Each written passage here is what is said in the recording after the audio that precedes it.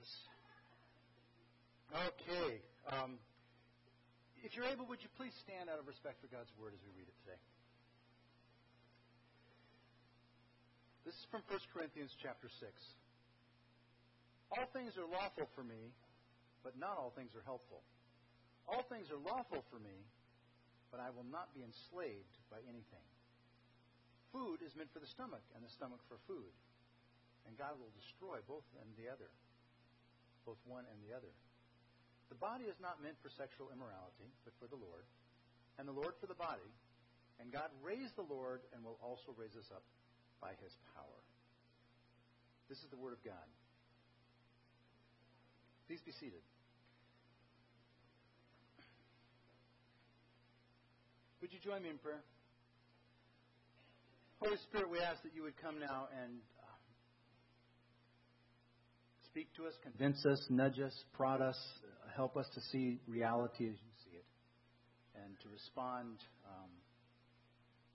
willingly, positively to your leading today. This is a tough area for many of us, so we need your help. We ask this in Jesus' name. Amen. All things are lawful for me, but not all things are helpful. All things are lawful for me, but I will not be enslaved by anything. Now, today we want to consider how we can train ourselves and our children to use the digital world in a way that's helpful and in a way that does not enslave us. Now, the book of Ecclesiastes says that there's nothing new under the sun. And you might look at the digital world and say, well, that's really new, but there's a sense in which the challenges that we face with the digital world are very similar to challenges they faced in the ancient world. And we'll get into some of those. The digital world offers gambling to a degree that probably has never been the case in human history before. I started gambling when I was 7 years old. And during recess, we would do what we called lagging, and you would take coins, and you'd throw them at a wall, and you'd see who could come closest to the wall, and whoever was closest won everybody else's coins. And if you got a leaner, you got double. So that was really fun. As we grew, we branched out to other things. We did dice, craps, where we would bet. We actually had a little little green tablecloth with all the little things for playing craps like they do in Las Vegas. Somebody actually bought a roulette wheel, a little plastic one, and we played roulette. But as we kept, and we also were pretty strange because we'd like bet on just stupid stuff like, I bet the next car that comes around the corner is red. No, I bet it's yellow. Okay, and then you bet money. It's, who does that? We did, but mostly we eventually got to poker, and so all through high school, every Friday night or Saturday night, we played poker for probably about 5 hours. We played at my friend's house, and his mother played with us.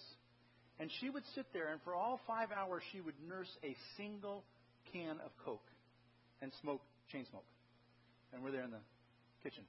And we played for stakes that were way too high, much more than we could afford. And because of that, we were way too intense about the outcome of who was going to win different pots. We would play. What would happen is when you're playing poker and you get your cards dealt to you, and then you get your hand, and you pick it up, and because you got people all around, you got 6 or 8 people at the table, and you're going, and what you're hoping, this is the moment, you see, this is the moment you don't know what you've got yet, and you're hoping that it's something good, and you open and you start flexing the cards and looking at them, and you go. You can't see that. That's 4 aces. Okay. If you don't play poker, that's a really good hand. And that is where the addiction kicks in. When you're sometimes rewarded with something, your brain sends out endorphins, and you start feeling very, very good. And the dopamine is the one that it sends out most of for the pleasure center. And it also, in a situation like that, puts adrenaline into your bloodstream. I can still remember from early childhood the sense of the dopamine in the brain, and I didn't know what it was called back then, and the adrenaline and just the excitement. I've got a good hand. And And then you're betting, and you're hoping somebody doesn't have a worse hand. But it's addicting because when you experience intermittent rewards that aren't predictable, but they happen, what your brain does is it shoots some dopamine into your pleasure center, and in another place, it says to your brain, pay attention. What just happened? And, well, I just got dealt some cards, and then I had some pleasure. And what your brain does is it begins to create triggers around whatever just happened. And so if you're a gambler, your triggers might be you see a deck of cards, you want to play. You see a buddy that gambles with you want to play. You see poker chips, you want to play. You see the house where you play, you want to play. It creates cravings. Now, this is true of other addictions as well, whether it's chemical addiction or shopping online addiction or whatever it might be. That's the way that our brain works with addiction. And if you are unable to resist those cravings, then you become enslaved. Now, people enslaved to gambling down through the ages, and even more so now online, they've lost their life savings, they've lost their families, they've lost their jobs, they've lost just about everything of value in their lives. And you can go to physically, if you want to physically see something, you can go to Las Vegas and see people that are sitting there for hours and hours using slot machines. I was fortunate. I ended up not becoming enslaved to gambling. A couple of years after I turned my life over to Jesus, I kind of was looking at our weekly game, and I said, this is not good for relationships. We played for way too much money, and so it was pretty testosterone-y. And also, it just wasn't good for my heart because I wanted the money. So I quit the game, and I avoided the enslavement, but one of my buddies definitely was enslaved for many, many decades, for several decades, and paid a huge price, still is paying that price. All things are lawful for me, but not all things are helpful. All things are lawful for me, but I will not be enslaved by anything. The Apostle Paul wrote that to the church at Corinth. The church at Corinth was the Las Vegas of the ancient world. It sat right on this very strategic spot. It was a port where they traded. They had to unload and then carry things a short distance and then load them back up on other ships. They made tons of money. And it was a place that was metropolitan and cosmopolitan, people of different cultures and different languages, and everything was available. And so lots of people went to the pagan temples where there were temple prostitutes, and people gambled and people drank. And what they would say is, all things are lawful. And Paul would respond, but not all things are helpful. All things are lawful, but I'm not going to be enslaved by anything. If we can put this ancient wisdom from the Bible into practice, I believe it will rescue us from the dangers of the digital world, and it will help us to use the benefits of the digital world to flourish. Now, last week, Kathy Gray started our series, did a wonderful job, and explained how experts have intentionally designed apps and games and websites and social media to addict us. Social media and news alerts give us intermittent pleasure by telling us something interesting, kind of like when people gossip or people just put you in the know. We kind of like that. And so they play on that.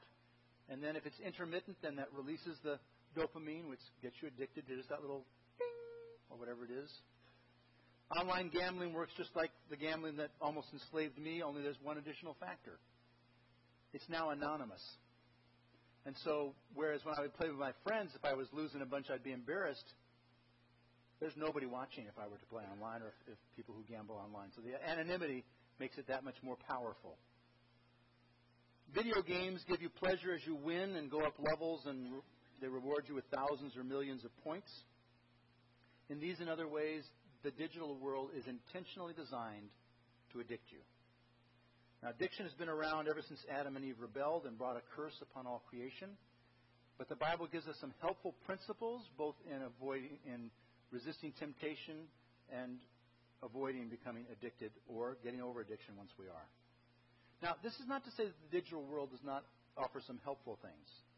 We want to look at that, but we want to look at the big picture today and see what are some practices that can help us to make the digital world helpful and not enslaving. But if we're going to understand what it means to be helpful, then we need to understand what's valuable. What's our purpose? Now, if you're here and you're not a follower of Jesus, then you've probably got some kind of purpose you've decided upon. Maybe it's just what your friends have told you or your family or your culture. Maybe you've kind of taking your own road and saying, this is going to be my purpose. And that's kind of the way people often are in our culture. That's the way I was before I started following Jesus. And maybe your purpose is just to have pleasure. That was mine. Maybe your purpose is to have a great family or great friends. Maybe you just are very altruistic and you want to leave the world a better place than you found it. But for those of you who are followers of Jesus, then we all agree that God knows more than we do, and that He's revealed some of what He knows, and He's revealed our purpose. So we can see that anything that helps us accomplish our purpose is helpful. Anything that does not is not helpful. So what does God say is His purpose for us? Would you read it with me on screen? And you shall love the Lord your God. Let's start again. And you shall love the Lord your God with all your heart and with all your soul and with all your mind and with all your strength. You shall love your neighbor as yourself. So what does God want for us to be doing? He wants us to love Him and be loved by Him. He wants us to love people and be loved by them. But we're born selfish. Most of us are slow to forgive, quick to anger. We're broken. We don't love people very well. It's actually interesting that probably the people that you love the most are the ones you hurt the most. So when we turn our lives over to Jesus, because we're so broken, He puts His Holy Spirit into us and begins to change our hearts, to transform us, to make us more like Jesus so that we become better and better at loving God and loving people. From Romans 8, our previous series, for those whom He foreknew, He also predestined to be conformed to the image of His Son. What's God's purpose? He wants to make you like Jesus. And from Kathy Gray last week, Romans 12, do not be conformed to this world, but be transformed by the renewal of your mind. God is wanting to transform us each so that we love better. Now, when the Holy Spirit gradually changes our lives, you and the people around you should see what we call the fruit of the Spirit. You should see that more and more you have love, joy, peace, patience, kindness, goodness, faithfulness, gentleness, and that really tough one in the digital world, self-control. So if your video games or your online shopping or your social media or your online gambling is, for example, making you less patient or hurting your self-control, then it's probably not helpful, is it? Because that's God's purpose for you. God's purpose is not just that you have pleasure and get through life. He wants to transform you. Part of loving people is serving them and helping them flourish. Now, does the digital world bring any benefits like that? Are there any ways in which the digital revolution has helped us to serve people better and to help them flourish? Oh, absolutely. We grow crops better. People don't starve partly because of that, because we're able to transform them, and we fly all over the world, and we are able to predict the weather better and save lives and heal people of illnesses and diseases in ways that we never could. We educate people much better with the digital revolution. We even have high-definition screens where you can see planet Earth and the amazing creation that God has developed and go, wow, God, you're amazing. Those are all good things. Digital technology helps us to flourish. Also, probably many people don't realize that there are thousands of Muslims in the Muslim world who are becoming followers of Jesus. And many of them, what happened was they wanted to find out about Jesus, and they went online and they watched a video of a former Muslim telling them how Jesus had spoken to them in a dream or a vision and how they had become His follower and how it was going. It's a pretty good use of digital technology, huh? Not very controllable by even closed countries. So there are a lot of benefits. It often helps people flourish. There are ways in which the digital world helps us, and it's good. But every new technology brings both opportunity and risk. When factories were first developed, it usually starts in the textile industry, producing cloth. And in England, which was one of the first in the Industrial Revolution, they had these great big, what they call frames that were weaving the cloth together, and it put people out of work. And they were upset, and they tried to break them and so forth. But eventually they realized they couldn't resist it. And as factories developed and the Industrial Revolution developed, what did we find in the factories early on? We found children working 15 hours or more a day. It was awful. But eventually we figured out we shouldn't do that, but we should protect them, and now we have laws so they don't do that. Meanwhile, factories made fewer people produce all kinds of stuff which help people to flourish and then produce other stuff. And what we see all around you and out on that street, it's all the result of factories, all the gadgets and everything that we've got. Factories were here to stay. Initially, we made a lot of mistakes. The factories were here to stay. Digital technology is here to stay. And it brings many wonderful benefits, but we have not yet learned to be as careful with it as we should. I will not be at all surprised if in a few years there are laws preventing toddlers from playing video games. Just like now there are laws preventing children from working in factories. Neil Postman writes, "The consequences of technological change are always vast, often unpredictable, and largely irreversible." Now, in addition to helping people survive, thrive, educate, heal, digital technology also brings a number of recreational options. Now, I'm convinced that it is good for followers of Jesus to play, to enjoy movies and theater and comedy and art, even shopping. That's not my thing, but that's fine if some of you want to enjoy it. Creativity is part of God's nature. And so we should create and enjoy each other's cultural creations. Involvement in play and in the arts is supposed to refresh us. And these kinds of activities help us to flourish, but we need to do them in moderation. We need to constantly strive for a happy medium.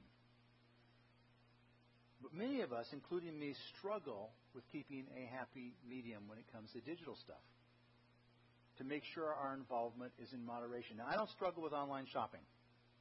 I don't struggle with online gambling. I don't struggle with online pornography. I don't struggle even with online gaming, but I do struggle some with video games. I was around when the first ones came out. I was in college, and one of the very first video games was based on the TV show Star Trek. And what you did was you had to play it on a mainframe. People didn't have personal computers. And the way that the mainframe was programmed is you use those cards that were had holes punched in them. And because we couldn't get mainframe time most of the time, we had to go very late at night. And so we would go in the middle, we would play for hours in the middle of the night. And what you did is you'd type in the instruction, it would print out a piece of paper for you, showing you, let's put it on screen. This is actually a screenshot. This is a later edition. We did it on paper. Okay? See, this is a star. This over here is supposed to be the capital letter E for the Enterprise. And you have things like, I think it was C for Klingons and R for Romulans and B for base. And you actually had to use your geometry because wherever you were, you had to calculate the angle to shoot your photon torpedoes and your phasers to get the bad guys, to get those Romulans and wipe them out in the galaxy. And that's what we would see on the piece of paper. Then we would calculate the angles, type them into a card puncher, and then we would take that to the card reader, put that stack in there, it would go through, and then it would print out another piece of paper and tell us how well we did at killing the bad guys. Now, how does that compare with what we have today?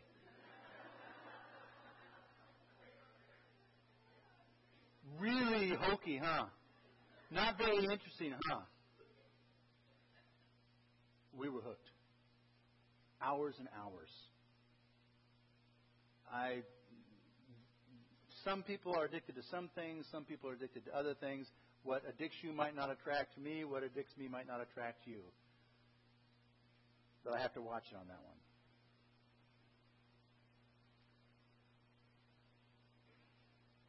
Video games often give a false sense that you're accomplishing something. In this case, we were saving all of you guys by wiping out the Romulans. And they can easily take up much more time than is needed to simply recharge. But addiction is not the only problem caused by being too connected to our digital devices. When we are too connected, it changes our neural pathways. And we can actually find it incredibly difficult to focus and to think deeply, and we become shallow thinkers, and this is pretty serious. This is a picture of Tim Shalley's book.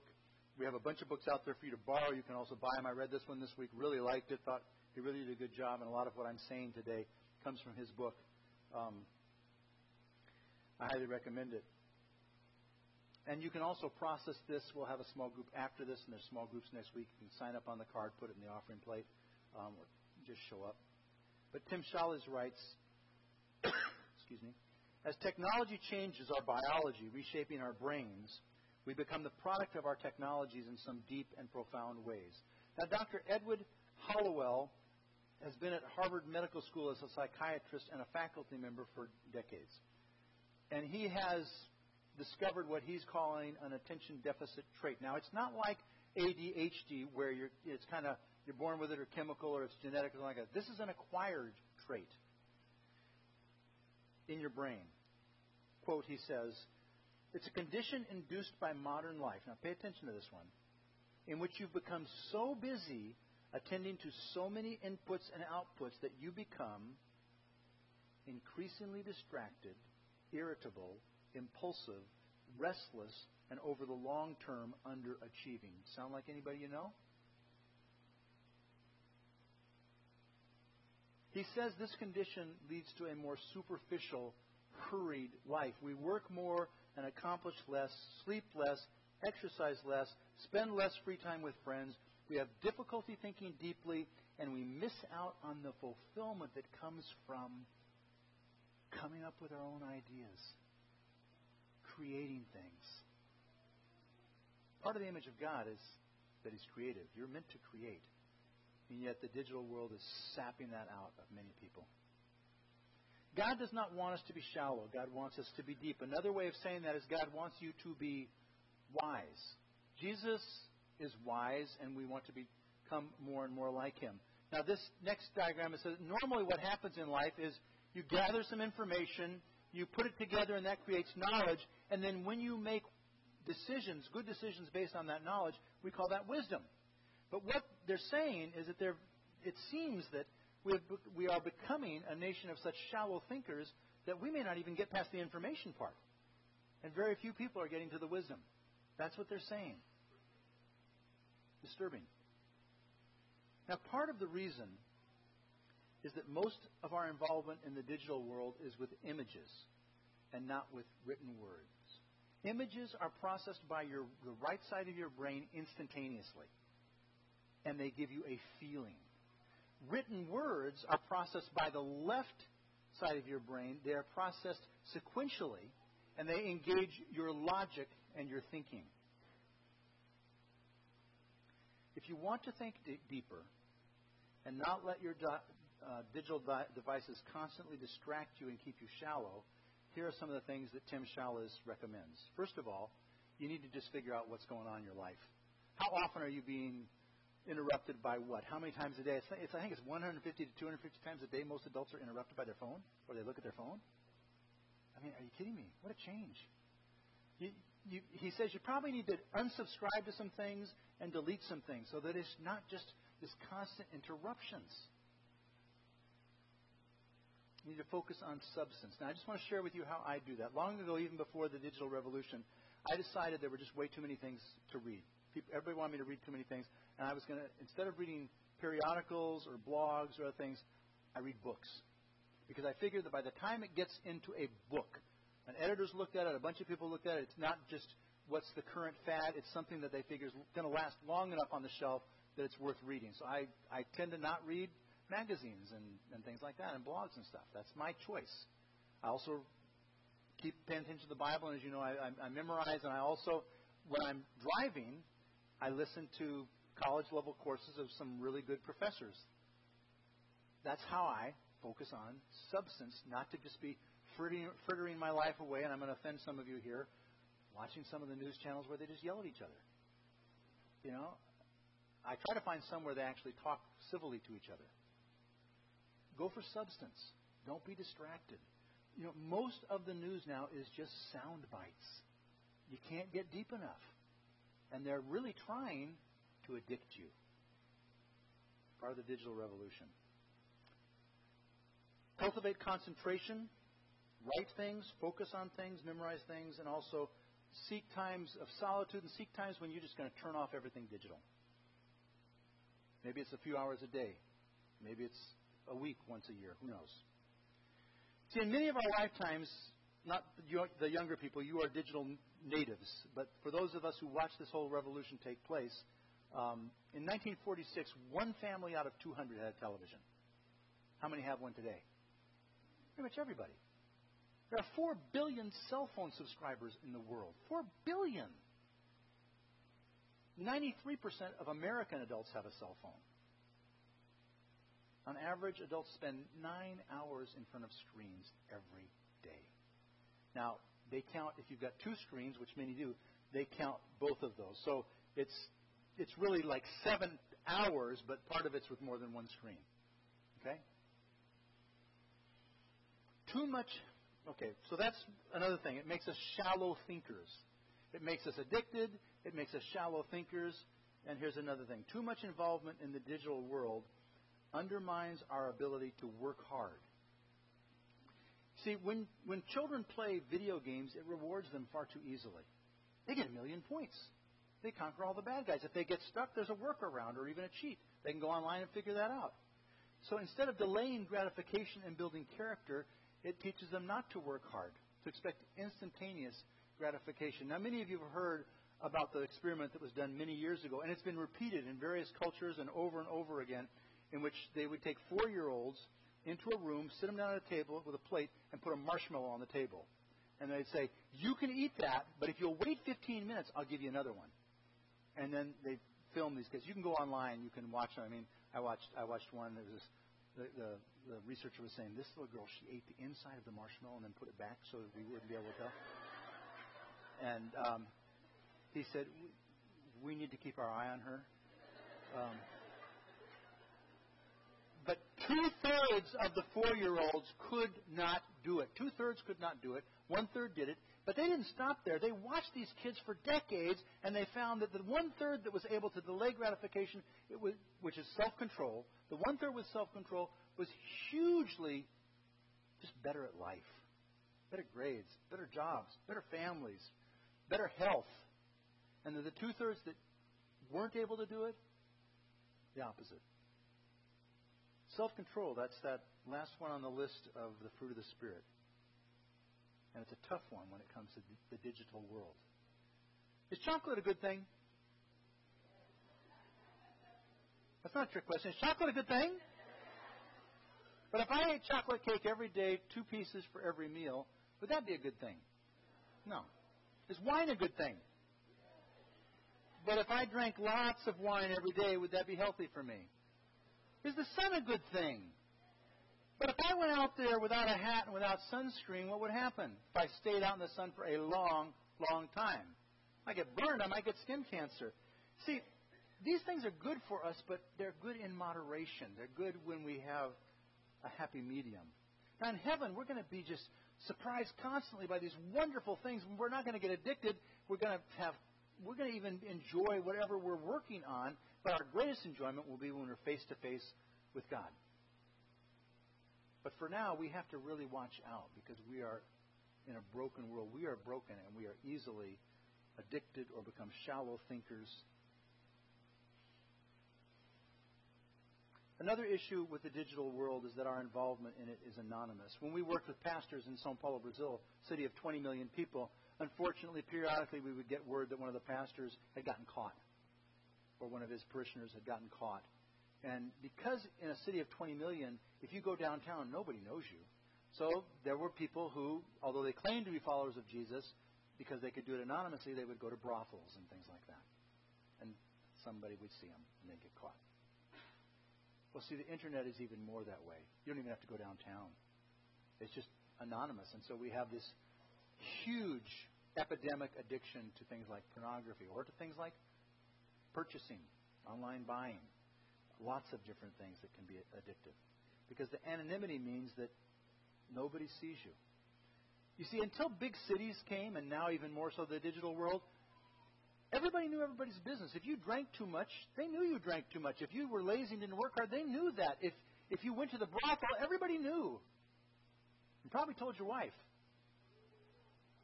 As Guinness says, for most people, most of the time, their villages or towns were sufficiently cohesive and their relationships sufficiently close that behavior was held in check. But now, the people who care about us, they often have no idea what's going on our screens. Whether or not it's an addiction or something that's not good for us. We feel very free. This amazing freedom of doing whatever we want on the internet, but it ends up enslaving us. We need each other in this. Whatever you have to do, make your screen activity visible to the people that love you. Get some accountability in your life.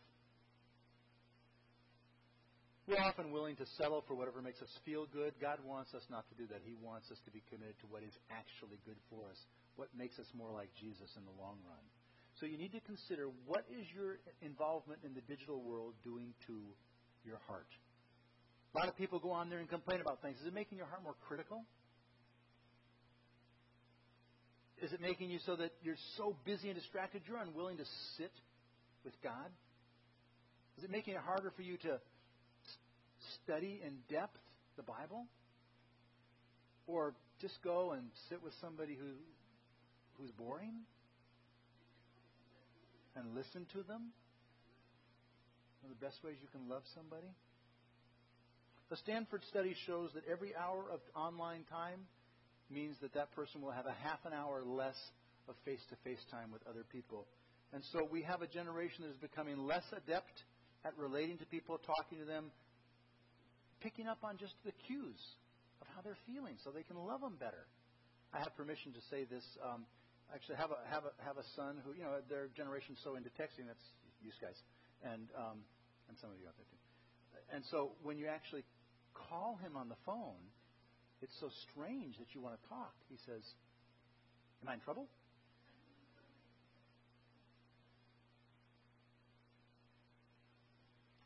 One of the most famous stories of all time and oldest is the Odyssey by Homer. And in it, Odysseus is trying to make his way home after 10 years fighting in the Trojan War. And his ship comes to an island, and he sends 3 men out to scout it. And it is called the Island of the Lotus Eaters. And these are passive people just kind of lying around, and they eat a flower called the lotus. And it just fills them with this peacefulness and takes away all their desire to do anything. And the 3 men are given the lotus flower, and they eat it, and they forget all about going back to their home. They just want to stay there and eat lotus flowers. And Odysseus comes, and he has to force them, as they weep, back onto the ship and away, and they eventually retire. They eventually recover. I fear that we may become a nation of lotus eaters, because the pleasure is so readily available on the internet. Every technology brings risks and benefits. We all benefit from digital technology, but we must discover together how we can use it in ways that are helpful and avoid using it in ways that are harmful for ourselves first and for our children. All things are lawful for me, but not all things are helpful. All things are lawful for me, but I will not be enslaved by anything. Would the band and Rachel please come and lead us?